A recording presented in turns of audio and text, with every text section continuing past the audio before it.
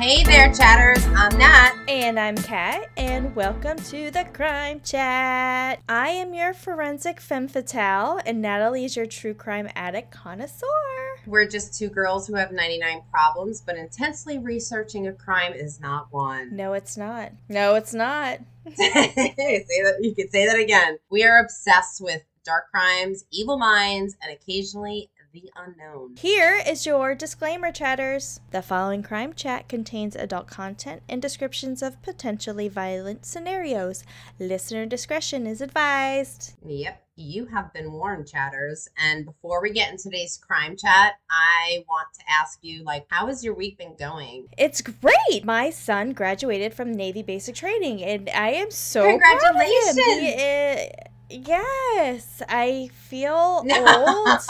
Okay, first of all, proud mommy. You should be a proud mommy. Second of all, I saw the picture you posted on Facebook, and you don't look like his mother. You look like his sister. Yeah. Aw. Well, I feel like his mother. But he did great. He was actually the number 2 recruit out of 1,088. Wow. He earned the Navy League Award for leadership. He's just on his way. He's making some great choices right now. He's making good choices. Good. I'm proud of him. What about you? Well, I started watching on Netflix The Witcher, and I am at this point where Henry Cavill is like the hottest man alive. I'm sorry. Yes. The man is just what the hell was how did I miss that?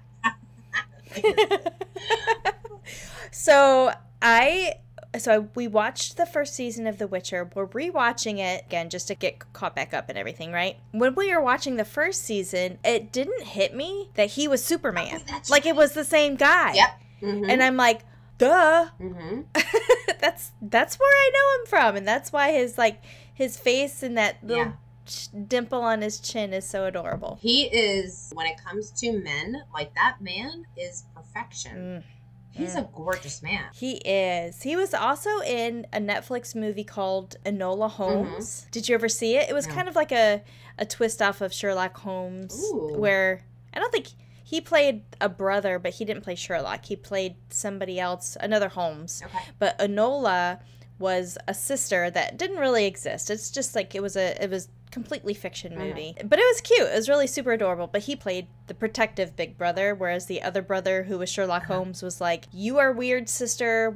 I want nothing to do with you. Oh, I can see that. But it was super cute. Yeah, it's a Netflix movie. Okay, I will check it out. But you know what we have been watching? An oldie, well, not really too old. Older, Boardwalk Empire. Ooh, that's from my neck of the woods. That's Atlantic City. Yeah, I know. Yes, it is. It is so good. Yeah, it's really good. So I think it came out right around the same time we were watching Game of Thrones. Okay. So we didn't really get into too many other series on HBO at the time. Mm. We were looking for something else to watch, and we just got hooked. I want to watch it, and I have to wait for my husband to get home so we can watch it together. I just signed back onto Netflix because I wanted to watch The Tiger King. Season 2. Yeah. And I'm sorry, chatters. I don't know if we should have a poll. Did Carol Baskin kill her husband? Yes or no? I honestly, if she didn't, fine. If she did, fine. Because you know what? I think we all know a couple of men we would feed to a tiger. So I'm just saying, if she did do it, then she's a psycho. Well, it's because she is just she appears to be a little loony. So let me ask you this: it was a documentary, right? Originally, and there were things that were, from what I understand, there were things that were recorded that the other people didn't know were being recorded. So kind of Netflix kind of put this big story together where you hear. Do you think any of it was played up, acting or? Yeah. So before the Netflix documentary came out, I was listening to the podcast The Tiger King from Wondery. Oh. And the way they spun it, they were spinning it more into Carol's favor. And the fact that he really did put a hit on her life and all this stuff. And he is crazy. As psychopathic as she is, he's freaking crazy. Sure. And I'm not saying that he's a bad guy. I'm saying he's just as much as of a lunatic as she is. But then when I watched the Netflix, I was really it is completely polar opposite from the podcast. So Yeah. when I saw Netflix, I'm like, wow, this is kind of built up to make Carol look guilty and make him look innocent. So it's crazy. I mean, you should try watch it on Wondery podcast. Yeah. It's pretty good. Oh, okay. So did you finish the second season Not yet, of Tiger but King? I actually started also watching, there's another guy named, the guy with the ponytail, the guru, the yoga guy in Tiger King. So he's the Myrtle Beach Safari owner guy. Yes. Yeah. He has a different, he's got a new spin-off. He's crazy. Yeah. He's a lunatic. He's a womanizer. Oh, he's terrible. I'm sitting there going, first of all, I know people like this, but second of all, I'm like, this guy is a lunatic. Yeah. Like he's one of those, he's that Jimmy Jones, like that Jim Jones. You mean the Jonestown guy? Jonestown. Yeah. He's like that. He's that level crazy. Like drink my Kool-Aid, people. Yeah. So whenever we were talking about that during the Aqua Tofana, I watched a really good documentary from Very Scary People on the Jonestown Massacre, right? Mm-hmm. So whenever my husband and I went back and he was listening to Aqua Tofana, he's like, do you think that's where they came up with the whole phrase, drinking the Kool-Aid? And I was like, yeah, I think so. I think it did. Yeah. Yeah. I looked that up. That's exactly where they came. Isn't that crazy? Jonestown, yeah. That's a whole new podcast. That's a whole new story. Yeah. That's your story. I love it. Okay, because that story is going to be crazy because there's a lot. There's a murder tied around that with a reporter and oh my Lord. Yeah. So, Kat, are you ready for my first installment of Sinful Spirits? I can't wait. Yes, I'm so excited. I have no idea what you're going to talk about. But well, I'm going to get into movie versus reality. Okay. But I wanted to ask you, do you have any spooky tale before I get started? Oh my gosh, yes, actually. Mm-hmm. Well, the first encounter, so my kid's father had always said that he had this sixth sense, and whenever we were in England, we went to a Christmas Eve service. It was about 11:30 at night. We were walking by going to this church, old, obviously in England and in Europe and stuff. It's very, very, very old, right? Mm-hmm. We were walking by this graveyard to get to the church, and he's like, yep, there's a ghost over there sitting on the grave. And I was like, what? Okay, if you say so. He saw like a apparition on, okay. That's what he said. And then he also said, like, the house that he grew up in was haunted, and we would go stay with his parents, on occasion. And there was one morning, it was the middle of the night, and I went to go to the kitchen to get some water, and I saw a shadow, like, standing in the kitchen, and it freaked me out. And I'd never believed him, like, at all. I never believed anything that he had said about this. Right. So I turned around, and I came back, like, I went back to the bedroom, and I was frozen. Like, then I got to thinking about it years later, going, I was just seeing it. Like, he put that in my head, right? Right. Okay, but I will also tell you, so for my 40th birthday, my husband and I went to Savannah, which is one of the most haunted places in the United States. And we went to a coworker of mine who also does, like, ghost hunting part-time. Ooh. He was there on that same weekend. So he's like, hey, do you want to come to do this, like, ghost investigation? And I was like, heck yeah, why not? Let's do it. And now I will also tell you, chatters, it wasn't a ghost tour. It was an actual investigation, like of what you see on TV. But it wasn't played up. Like, there's a lot of... So from what I understand, and kind of... My coworker was one of the people that was doing the investigations, but there was also a guy that was in charge. The guy that was in charge, I got to talking to him, and he's like, yeah... There's a couple of, like, TV stations out there that really play it up for the audience. He said, but the Travel Channel, he was doing a documentary for the Travel Channel on that same place the following week. He said the Travel Channel doesn't do it that way. And I was like, okay, well, that's kind of cool. So he has a preference, like, who he works with when he does these ghost investigations. Right. So they were doing, like, we were there during, like, a pre-screening, if you will, of what's called the Moon River Brewing Company. It is one of the oldest facilities that's in Savannah. So let me tell you a little bit about it really quick. It was built in the 1800s. It has 4 stories, including a basement, and it is widely regarded as one of the most haunted places in America. It started out as a hotel. So it was the very first hotel ever in Savannah. Ever. It was called the City Hotel. Okay. And like I said, it was built in the 1800s, and then kind of leading into that, they had several outbreaks of yellow fever. So they turned this 4-story hotel into a hospital multiple times. So as you can imagine, hundreds of people died, and actually a lot of them were children. Oh. But the basement has Toby. He's a little boy. And when we went to go investigate the basement, we tried to get Toby to come out and talk to us. And this is where a lot of people would hear like kids playing, and they would kind of feel tugging on the pants and that kind of thing. Right. So I didn't see this. Right. But one of the investigators that we were with actually saw a full body apparition. So saw an FBA, because I was facing him when we were doing this recording, and he was looking basically kind of past me and said that he saw this FBA. And I was like, I turned around and I didn't see anything. And it was it was dark. Now, just like on TV though, they had still cameras set up everywhere. We would go and investigate like floor by floor kind of. So this was like a tour. So you were on a tour, but they provided. It wasn't a tour. It wasn't a tour at all. We just tagged along the investigation. It was an actual investigation. Oh, wow. Okay. Yes. So they did like the EVP, which is that electronic voice, whatever, like where it kind of picks up. Basically an EVP. Well, no, that's the spirit box. I'm getting that mixed up. It gets it like the electronic or like the frequency. Yeah. Yes. So the spirit box, what that does is it goes through the frequencies, like radio frequencies, really fast. And if you get 2 or 3 words in a row, that's kind of more of higher, like more valuable evidence that somebody's actually talking back to you based on the radio frequencies. So we had a couple of 1 and 2 phrases where they answered us.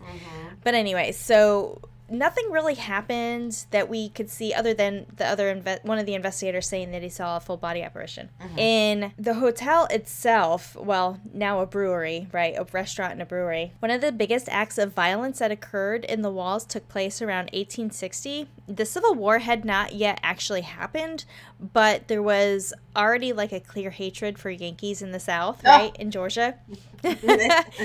So there was one guy, James Sinclair. He came down and he decided to stay in the City Hotel. The locals were upset that there was this Yank staying in their City Hotel. Right. So they tried to force him out, but what they ended up doing is a lynch mob ended up like going in and pulling him out of the hotel and beating him almost to death. In the streets, like right out in front of where the hotel was. They didn't kill him, but surely this would be enough for somebody to like haunt in the afterlife, right? Like, you almost beat me to death. I'm going to come back and haunt you. So there was also another incident, this is one of the other areas that we investigated when I was there, is there was a guy named James Stark, and he was kind of like the town drunk, like nobody liked him or anything like that. He was shot by the town's only doctor. Why would a doctor shoot? Isn't that against the Hippocratic Oath? Well, yeah, but he said because he was so obnoxious and he just Stark had a reputation of being like insulting and everything, and what he said was the doctor was acquitted almost immediately because he said that Stark pulled a gun on him first. So where he landed, the stairwell in itself was very creepy. Was it? Which is, they were saying that's kind of where he shot, like the doctor shot him going up the stairs, and he landed kind of at the landing on the main floor. And there was this really weird feeling that was kind of around there. Did you feel it? The whole stairwell in itself was just creepy. Wow. Okay. It really was. It was just really, really creepy. The main floor has the dining room and like the restrooms and the bar and that kind of thing. Right. And due to the amount of people, a lot of times in the restaurant, like there's not always something that's seen, but there have been apparitions that have been seen before where like somebody is there and then they kind of disappear. There's been beer glasses that have been moved and nobody's touched them. There's been feeling of like just regular patrons, like somebody brushed against them and there's nobody there. Right. So I'll tell you, my husband went to the bathroom while we were there. And I went to the women's room with one of the female investigators, and he went to the bathroom. Like, they're right there kind of next to each other. And he said when he was going to the bathroom, he felt a tug on his pants. Like, not like a brush, but it was a definite tug. Yeah. That right? would freak me out. That would. So we get done, whatever, and he comes out, and we comes out. He told us about that. Mm-hmm. And the female investigator that I was with, she said, usually I record when I go into the bathroom because there's a lot of interactions that happen there. They catch a lot of things on the audio recorder in the bathroom for whatever reason. Mm-hmm. So we went into the men's room and tried to talk to whatever was there, whatever unknown being that might have been there, mm-hmm. and tried to get him to kind of come out and join us and follow us to go to the next place or whatever, because we were going, I think, to another floor. Anyways, it was just really interesting. We didn't really get anything on like the audio recorder or anything like that. But also, so you've got the basement, the main floor, and then the top two floors. Mm-hmm. The top two floors are what's kind of known to be the most haunted, and this is where a lot of people were known to have died from, like, the yellow fever and such, right? One of the things that people see there is a full-body apparition of a claim they've seen a woman in white there, and she's one of the most well-known ghosts, along with Toby. Mm-hmm. And they call her Mrs. Johnson. I don't know if that was her actual name or if there was somebody named Mrs. Johnson that actually stayed there. Okay. But after the building was purchased in 1990, what is now known as the brewery, the Moon River Brewery, the building was renovated. And there was evidence even when we were there that it was an unfinished construction site. And what happened was the people that were on this construction team that were part of the renovation, they were getting tools pulled out of their hands, like tools being thrown at them. And each of the construction workers, they quit like one by one. And it ended up being just the main construction guy working.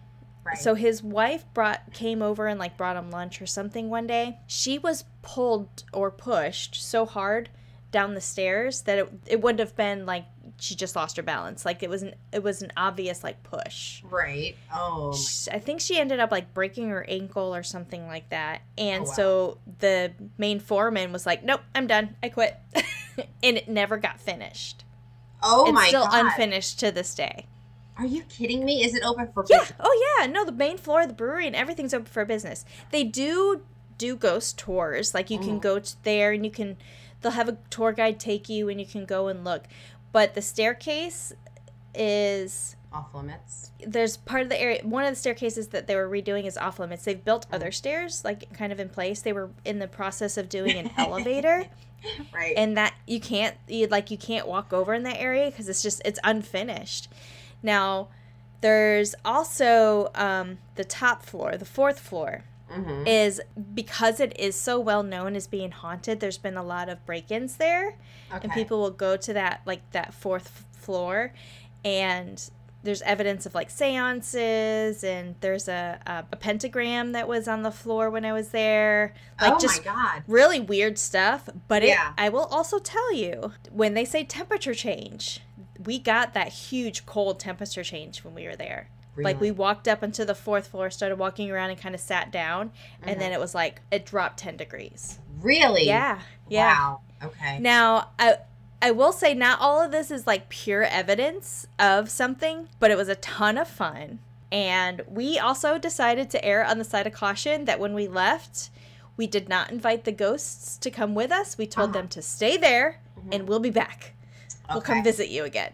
Yeah. So that's my little spookiness of a story. I love it. We have to go back. Oh, yeah. And they've got great beer anyway. Okay. So. I don't drink beer, but they have wine. Oh, yeah. Okay. All right. As long as they have wine. Yeah. Moon River Brewing Company. So they have this other, like, they've got their facility, and then they've now also have, like, an outside beer garden. Mm-hmm.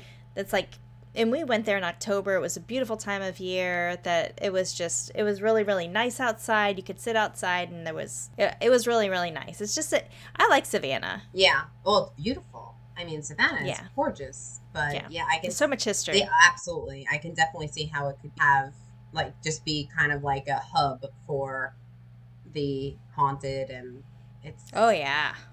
All right. Now for a word from our sponsor. Today's segment has been sponsored by our friends at Fatal Beauty LLC, a vegan, cruelty-free, eco-friendly, women-owned, and indie-inspired beauty line. They have all kinds of cosmetics and accessories, eyeshadows, lips, lashes, brushes, you name it, they have it. And they are absolutely committed to quality, which should never be a compromise. They are the only place you need to shop for great, fabulous, affordable makeup. And they have a variety of collections to include collabs with the amazing makeup artist Paul Dow. They also have a BFF collection, which is so fitting as this company was started by two besties who want you to feel like a queen. This BFF collection includes amazingly pigmented eyeshadow palettes, lashes, and lipsticks that are just gorgeous. But there's so much more to explore, and there is something literally for everyone. You can shop now at www.shopfatalbeauty.com using our code CRIMECHAT for a 20% off of your entire purchase. That's www.shopfatalbeauty.com to earn your discount today. So, yes. Are you ready for my crime chat? Let's get to the real crime chat story. Are you ready for this? Yes. And so your story is kind of like a lot what I'm going to go over today. And so today's crime chat is Poltergeist. I'm going to go over movie versus reality. Well, I will also say that movie scared the shit out of me as a kid. Allow me to cue in some music to set the stage.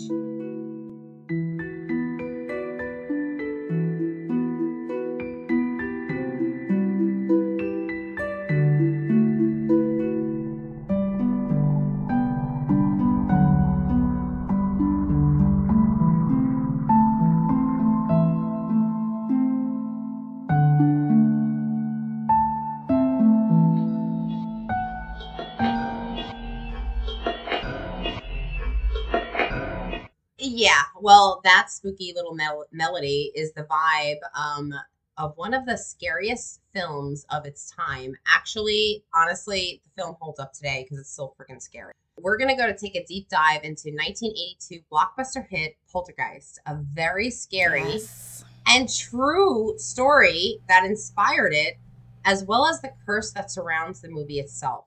Are you familiar with it? I don't know that I ever knew that it was an actual story. Yeah. No. I know the little girl died. Mm-hmm. Yeah. I don't know if you're going to talk about that at all. I am. Okay. But there is a story that actually inspired the movie itself, and it's not well known because the family was so private. But yeah, we're going to take a deep dive. So Poltergeist is not... Honestly, Poltergeist, the movie, does not get the credit that it deserves for being so deeply influential.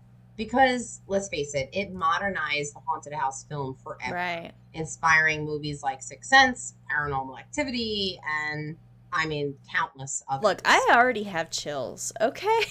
I'm gonna already try. Giving me chills. Okay. Listen, it's a good story. So, very different. Poltergeist was very different from the traditional haunted house stories. Yes. This movie is set in American suburbs, white picket fences, cookie-cutter ranch-style homes, and, of course, the beautiful Jo Beth Williams and her epic hair. Yes. Do you remember that scene when she's brushing her hair? I do. She's a beautiful woman. It's important to point out that the Poltergeist movies placed this terrifying genre right smack in middle America.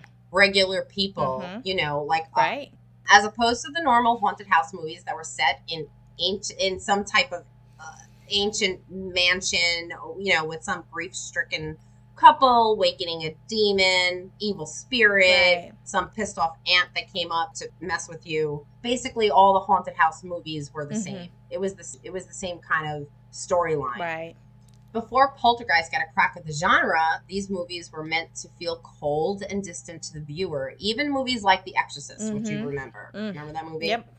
Even in that movie where the scenery was more updated and present to the time, the big luxurious brownstone with the all-white interior which was designed to feel less warm and cozy. And more sterile and lifeless, more like an anti-home, which is completely unrelatable to the viewer. Yeah, like us. And they want to feel part of it. Like, they want to feel like they're there. So, yeah, I totally can see that where some of it would feel like you're just kind of separated. You can't see yourself there, so it doesn't seem... You can't get pulled into it, which...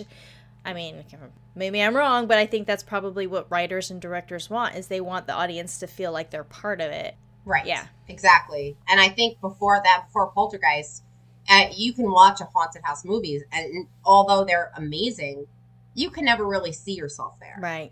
So, as we know in the movie, the Freeling family home was none of the above. The family home dynamic was all too familiar to you and I. It was totally relatable because it depicted us. It depicted football Sundays, noisy neighbors, nosy neighbors, bickering siblings, and then all of a sudden they started experiencing paranormal activity, which they identified later on as a poltergeist. Viewers, when they watched this movie, were shocked because they had no idea where the storyline was going at that point. We've never seen anything like it. Right. Basically, Poltergeist the movie, they had everything. They had people floating down the stairs, chairs moving, electrical equipment going nuts, and it was all fun and games till the TV sucked Carolyn into another dimension. That was the creepiest part for me. That I just still remember that to this day as a kid, watching that going, Carolyn. I know. Carolyn. I know. It was creepy. After that happened in the movie, the shit hit the fan. Yeah, Suddenly, the paranormal activity turns evil, and the people were eating cold chicken covered in maggots. Some dude was peeling his face off in the bathroom. The angry tree monster that broke into the window in the child's room. You remember that? Oh, it was the thunder, and she was counting 1 1,000, 2 1,000, 3 1,000. The sun right? was or counting. The sun, That's yeah, right. yeah. And then it started counting backwards, like it was getting closer, and then the tree monster. You're giving me chills right now. Oh my God. Because you know what? We can't forget one scene that I have to be honest with you. It screwed up my entire childhood, which is the clown under the bed. Oh, yes. So, chatters, that's going to lead us into our first fun fact. Yes, I did see this as a child. And why was I able to go to the movies and buy a ticket and watch this movie? Because that would never happen today. No, it would not. Well, because although the movie was technically meant to be rated R, in 1983, Spielberg told the MPAA he only made PG movies and R rated didn't apply to him. So to appease Spielberg, because remember, he had E.T. was released a week later, they appeased him and they said, no problem, we'll make it PG. Wow. And it's the at Spielberg that point, power. Spielberg power. PG-13 technically was not even released until 1984, a year later. I guess they learned their lesson with Poltergeist. Yeah. I remember when it changed. Like, I remember now all these ratings and stuff, and you couldn't see. And then, of course, by the time I became a teenager, I remember my girlfriend and I went to go see Candyman, and I was 16 and she was 17. Yeah. And they're like, you can't go in. And I'm like, what do you mean I can't go in? Yeah. I want to go see Candyman. I think when I went to see Poltergeist, I must have been 10, 11 years old. Think about that. Did you go by yourself? No, I went with a couple of friends. My parents dropped me off at the movie theater. They were like, go have fun. Go watch, movie about paranormal stuff. That's fine. Yeah. It's fine. Everything's fine. Go ahead. Everything's fine. Now, a little insight to the origin. The word poltergeist comes from the German language word poltern, which means to make a sound or to rumble. Along with the Geist, which means ghost or spirit, translates into noisy ghost or loud spirit. Rumbling spirit. Okay. The rumbling ghost. The rumbling ghost. Gotcha. In ghost lore, poltergeist is a type of ghost or spirit that is responsible for loud noises, moving or destroying objects. Most claims describe poltergeist as capable of pinching, biting, hitting, tripping people. So apparently Toby does that. Toby did that. Right? You could have... so he would, if people wouldn't, the theory goes, is if people wouldn't play with him in the basement, he would get mad. Right. And he would start to, like, pull pranks on people. And people would fall, like, tripping, and they would feel like biting and that kind of stuff. So he was probably like a poltergeist. Yeah. I don't know. Well, little Toby. We were nice to Toby, so Toby was nice to us. Okay, and you asked him not to follow you, which is good. Yes. Which is good. We didn't have hauntings follow us. Well, poltergeists are known to haunt a particular person instead of a location. You remember that movie, Sinister? Oh yeah. It was it was like yeah. Your son is haunted, not the house, which freaked me out. That was a good movie too. Yeah. Well, The Conjuring, the new movie that came out, The Conjuring, The Devil Made Me Do It. yes. Fantastic movie. Is it? Loved it. All right. Yes. I gotta check that out. A great storyline. Like I will admit the first Conjuring when it came out, I didn't watch it. No? Because it scared. I was too scared. Like I didn't even want to do that. But since it had come out, like I've become a fan of scary movies, kind of thing. So I watched it once, not just once but twice. It's more so curses than anything. But there are individuals, not a location, that's possessed. Yeah, which reminded me of that. Yeah. Well, early claims of the spirits that harass and torment the victims date back as early as the 1st century. Sure. But poltergeists were more common in the early 17th century, which you know what? I could probably unpack some stuff there. Why it was so common at that point. There was a lot happening socially, economically. Documentation also. Yeah. There could have been things that were happening before, but it was just never written down, and people didn't know to write it down or to capture it at some point and say, this happened to me. So I think, because we kind of talked about with Julia Tofana and the lack of documentation and stuff in the 1600s, right, leading into the 17th century, how things started to be a little bit better documented. So like those historical artifacts and stuff that we can actually look back today and say, okay, this is what was documented for history. So I think maybe that has something to do with it as well. That's true. That is absolutely true.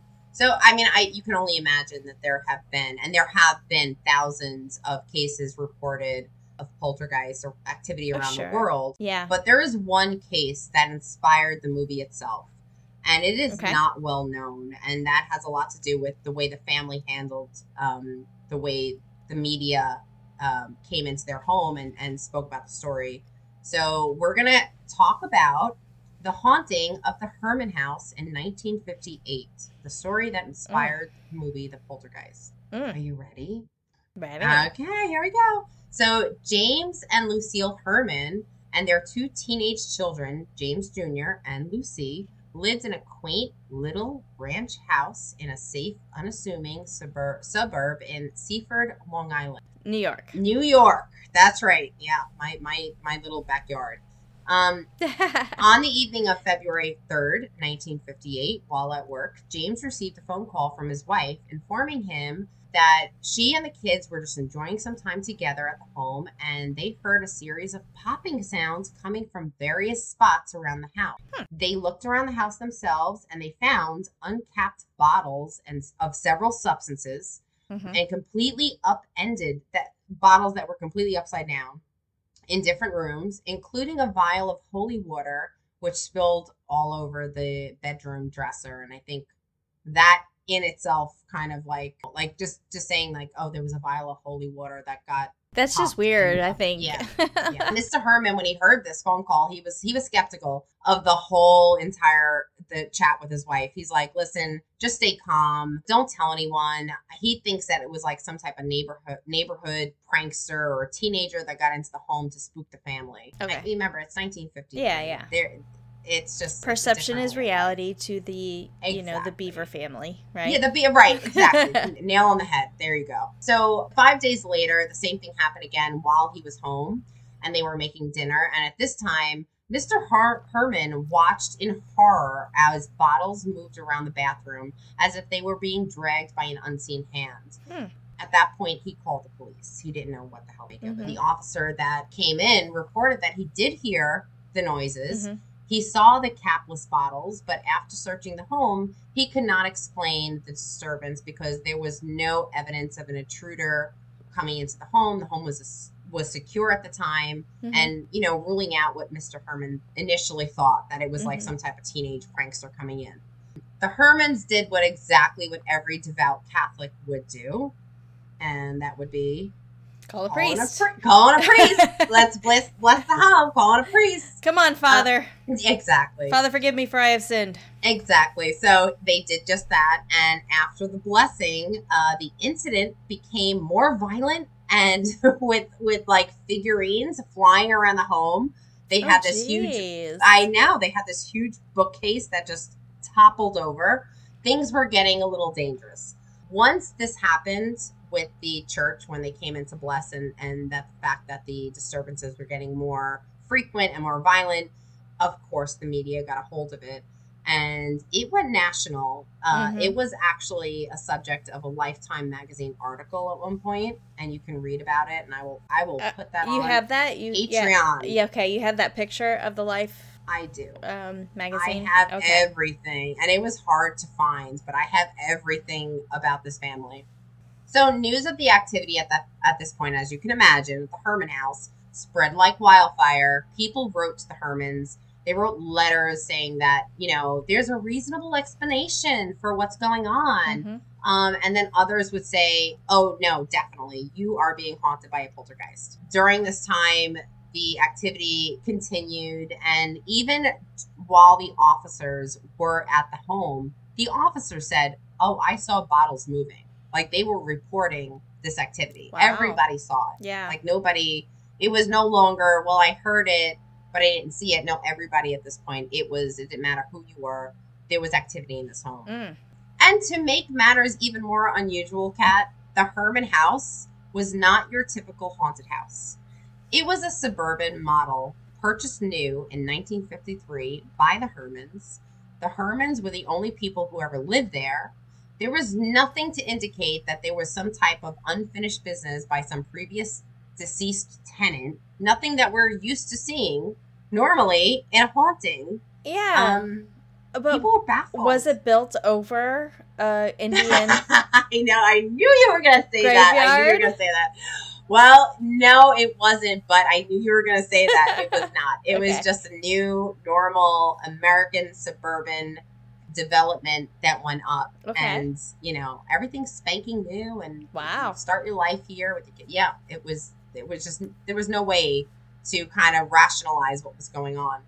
So the Herman family was contacted by a doctor, J.B. Rhine. He was the director of Duke University's Parapsychology Laboratory. Parapsychology? That's a thing? In 1953. I mean, this guy was kind of like probably one of the only ones that really dove Well, I mean, that's when UFOs area. And everything were happening too, right? Ooh. Okay. So he approached the Hermans after about a month of disturbances. Ryan believes that the presence of their teenage children might be the reason why they attracted a poltergeist. That's weird. I know. I know. Well, fun fact, chatters. Did you know that all reported poltergeists have adolescent children involved? Oh. Yeah. Wow. They all do. There's never a poltergeist where it's just like two adult people. There's always adolescent, and it's not young children. There's always a teenager. Why? I don't know. I went down a rabbit hole trying to find, and that is just the most common occurrence where the activity of a poltergeist it's more likely to be in a home where there's a child who's either going through puberty. That was J.B. Ryan's whole thesis. I don't know. So weird. I don't know. It's crazy. That was J.B. Ryan's whole thesis. Like, he was saying, oh no, it's definitely connected to the vibe that a teenager is going through, and that he's attracting certain spirits. So he did bring some of his colleagues into the house to study this. He interviewed the family, and he recorded some of the mysterious occurrences. However, shortly after their arrival, everything completely stopped. So in the end, there were about 70 documented reports of unusual activity in the house between February 3rd and March 10th. That's a lot. And that's only, what, five weeks maybe? Yeah. And there were 70 documented, reported crazy shit going on. Yes. Okay. Yeah. The family eventually moved away, and at that point, they, Fort Knox, they did not talk about it. They didn't want anything to do with it. It was done for them. Yeah, they just wanted to move on. Yeah. And I can understand that. Yeah. Later on, their daughter, Lucy, appeared in a documentary called Real Fear, The Truth Behind the Movies, which aired on Chiller Network. But she has never watched the Poltergeist movie. She refuses to. I can see that. I mean, if I were been part of something so traumatic that happened in real life. Yeah. Okay, so I've been deployed 4 times and been overseas multiple times after in a different capacity. I mean, I've been shot at, I've seen things, I've lost people. I refuse to watch certain war movies because I can't. Like, I can't go there. I hear you. And I could see that. Like, something so traumatic that you just don't want to put yourself back through that because you feel like you're reliving it again. I totally understand that. Yeah. I agree. How did this inspire the movie, you may ask? Just because it makes it for great money. It's a great story. A lot of money. Yeah. Seriously.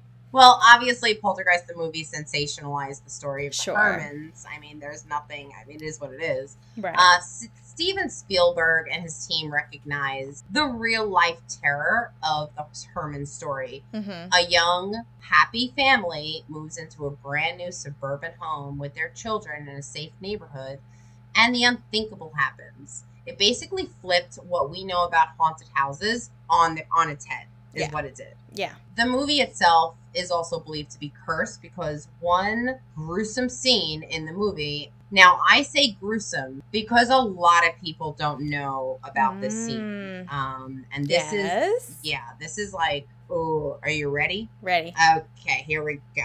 In the movie, during the ending sequence, while the family is being attacked by the poltergeist. Right. It is raining heavily. Do you remember this? It's raining heavy. Yes. Jo Beth Williams, the gorgeous Jo Beth Williams, is running around. She runs outside. Yes. She slips. She falls into this unfinished pool site. I remember. Yep. Yeah, which looks like a muddy hole at this point. Right. In the ground. She tries to crawl out, and she is surrounded by skeletons popping out of the ground. Yes. The scene is terrifying. Yes. I mean, even today. Yeah. However, the effort for realism went a bit too far.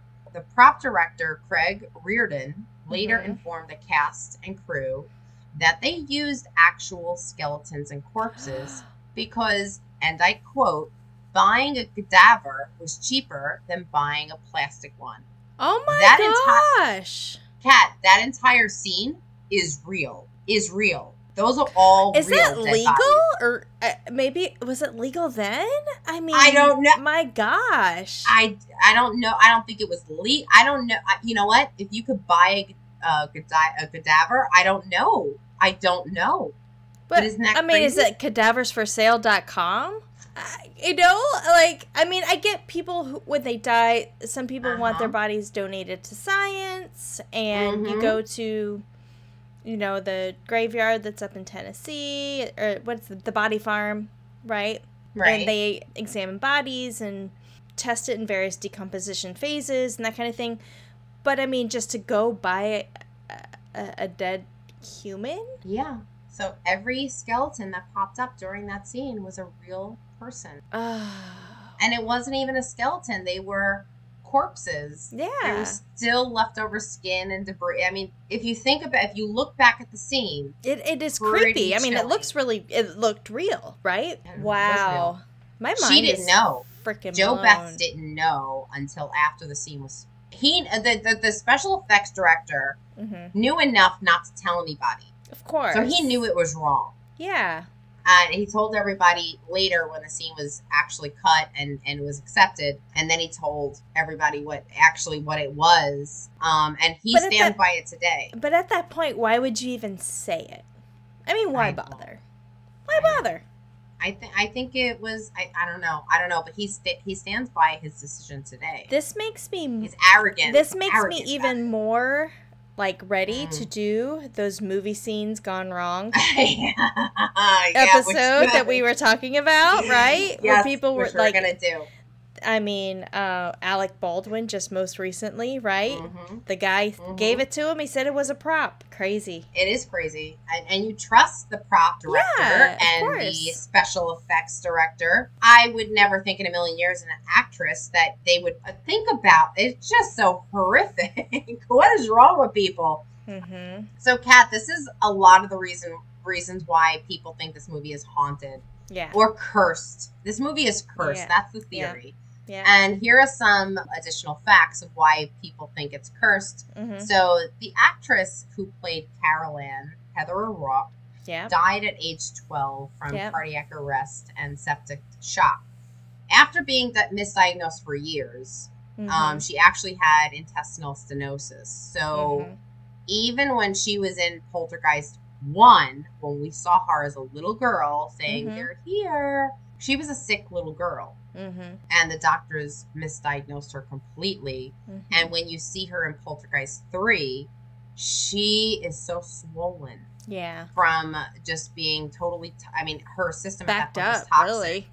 Yeah. And everything is like, everything's backed up in her system. And And she was on like a high dosage of prednisone, which made her face very round. And she was a sick little girl. And it was just so sad to see her. I remember when she died. Nobody expected it. Nobody expected it. Yeah. Number 2, the actress who played Dana, the teenage daughter in Poltergeist 1. Yes, the older daughter. Dominique Dunn was murdered by her boyfriend 5 months after the release date. And that in itself is a hell of a crime chat story. Yes. I remember that. Yeah, that's crazy. We'll have to do that. Yeah. So, number 3 crime chat fact. During the production, the cast and the crew would say that when they went home after filming, things in their house were moved or rearranged. So, every day, cast and crew would come back to filming, and they would say, you know what? My pictures are all over the place. Things are moved into my home. Weird. So, yeah, there's a lot of documents. So, next week, when we come back, we'll have to let you know if any goobly gobbly things have happened. Seriously, going over this. Now, there have been like 3 installments of this movie, like this Poltergeist 1, 2, and 3. And just so you know, even though we're not covering it, each one, Poltergeist 1, 2, and 3, there have been strange deaths around it from cast and crew. So that scene alone with the corpses, you know what? It probably is cursed. Crazy. Yeah. So, yeah, it's disturbing is what it is. And when you watch the movie now, like when you look at the scene, think about it. It's disturbing. If you think, I don't know that I'll ever watch it again, but I know. But if I ever do, I'll remember that. Yeah, seriously. So, fun fact, Stephen King was originally asked to write the script. You know what? I think I remember that, too. I think I remember that. Do you remember that? I can understand that. Stephen King has got spooky on. The king of oddities. Yeah, but his agent asked for too much money, and then at that point, they hired Spielberg. The original... this was, 82, right? This was 83. 83. Well, I guess when they hired him in 82, yeah. Yeah. Well, I mean, the first segment of Jaws came out in, 78? Mm-hmm. Then you had Jaws 2 came out in 82, so, I mean... Right. He was up there as well. All right, and a week later, E.T. was coming out after Poltergeist, so he had something in the pipeline. Yep. And the original movie script was not called Poltergeist, it was called Nighttime. Oh. Yeah. Poltergeist makes so much better. I know, I like Poltergeist. No, the movie was done right. Mm-hmm. It was done right. Mm-hmm. Another fun fact. Do you know the notorious Amityville Horror House? Yes, also in New York. Also in Long Island, New York. Do you know that's 7 miles away from the Herman House? Wow. Yeah, I don't know. That's a little too close for me. That's too close for comfort. That's too close for comfort. I'm going to stay the fuck away from Long Island. I know. Oh, listen. It's the only place in New York that's not a borough. Right? Think about it. New York City has 5 boroughs. Long Island's not one of them because, you know what? We vacation there. We go to the Hamptons. Beautiful. Absolutely beautiful. Love the Hamptons. So, Chatters, Kat, that is my first Sinful Spirits story. Cheers, babe. Cheers. Cheers. I am freaked out. Are you? Yes. Okay, good.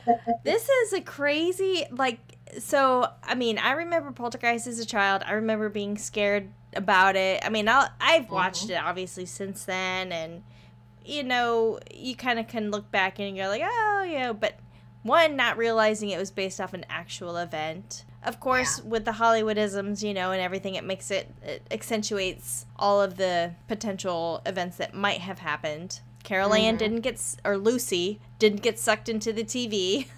Right. But everything else that's kind of with the scene, the fact that they use actual cadavers is just blowing my mind. Well, the whole thing, I think, Poltergeist, with the actual story and what they put in the movies in Hollywood, is they capitalized on the fact that it was a normal American household. They took that normal American household and they put it in a genre that we never thought we would be a part of, which is, what do you mean? My normal appliances, toaster and TV and microwave are going to come after me? Like, right, yeah. That freaked us out. So in a way, they modernized haunted houses, but they also, if you think about it, they also monetized it, because a part of America back then in 1983 was what we owned. We were very into what we owned. Yeah. Like, you know, it was that point we were buying homes, and we wanted that white picket fence, you know, life and stuff like that. I mean, in the 80s was a mimic of what was perceived in the 50s and 60s, right? Right. Yeah. Right. So with that said, suddenly in Poltergeist, basically they flipped it around and they said, well, what if all of these things were now your enemy? What if that TV was your enemy? And it's so brilliantly done if you think about it, because even the open scene of Carol Ann touching the TV and saying they're here. Remember the scene where it was they showed the American flag and they were singing the national anthem. So it's very American, like it connected with us because that is a normal household. Yes, and like you said in the beginning, it brought you back to that I can relate to this family. I can relate to... Right. And then if it can happen to them, it can happen to me. It can happen to everybody. Yeah. Right? They definitely changed. They flipped the script. They did. It was brilliant. Yeah. They flipped the script. Yeah. Well done, Steven Spielberg. Well done. Yes, absolutely. Unfortunately, they were up for a lot of awards that year. Just so you know, they were up for, with the Academy Awards, they were up for Design Awards. They were up, there was a lot of things that happened in that movie that were just not done in other movies, like the scene where Jo Beth Williams was brushing her beautiful hair at the end on the bed with that little jersey on. And then she started spinning, or she's pulling up against the ceiling and the walls. That was a spinning room. That was never really done in a movie before. Oh, yeah. And they were up for all these awards, but E.T., that came out a week later, from Spielberg, took all of the Swept awards. it all. Swept Which was also a phenomenal movie, but... It was. Absolutely. And it was a PG movie, thank God. A real PG. A real PG movie. Thank God. Oh, my God. Well, Chatters, what do you think about our first Sinful Spirits story? Yes. We don't want to leave you hanging. There's going to be more information on this case, the actual story of where Poltergeist came from. So you got to check out the After That Crime Chat, only on Patreon. Right, and don't forget to follow us on Facebook, Instagram, YouTube, and Twitter. I mean, we have it all there for you. You need to check it out. Just search Crime Chat with Nat and Kat on meet all your social media needs. Subscribe to our Patreon for bonus episodes, behind the scenes, research, bloopers, and check out our merch in the works. Yes. You know what, Chatters? Join us with this journey because it's fun. So we want you to become a VIP chatter. We want to be able to kind of communicate with you directly. And if you have anything that you want to add, or if you have any suggestions, let us know. Oh, we are all ears on what you guys want to hear. What you want to chat about, Chatters. Exactly. You don't want to miss what's coming. So we will see you on the next Crime Chat.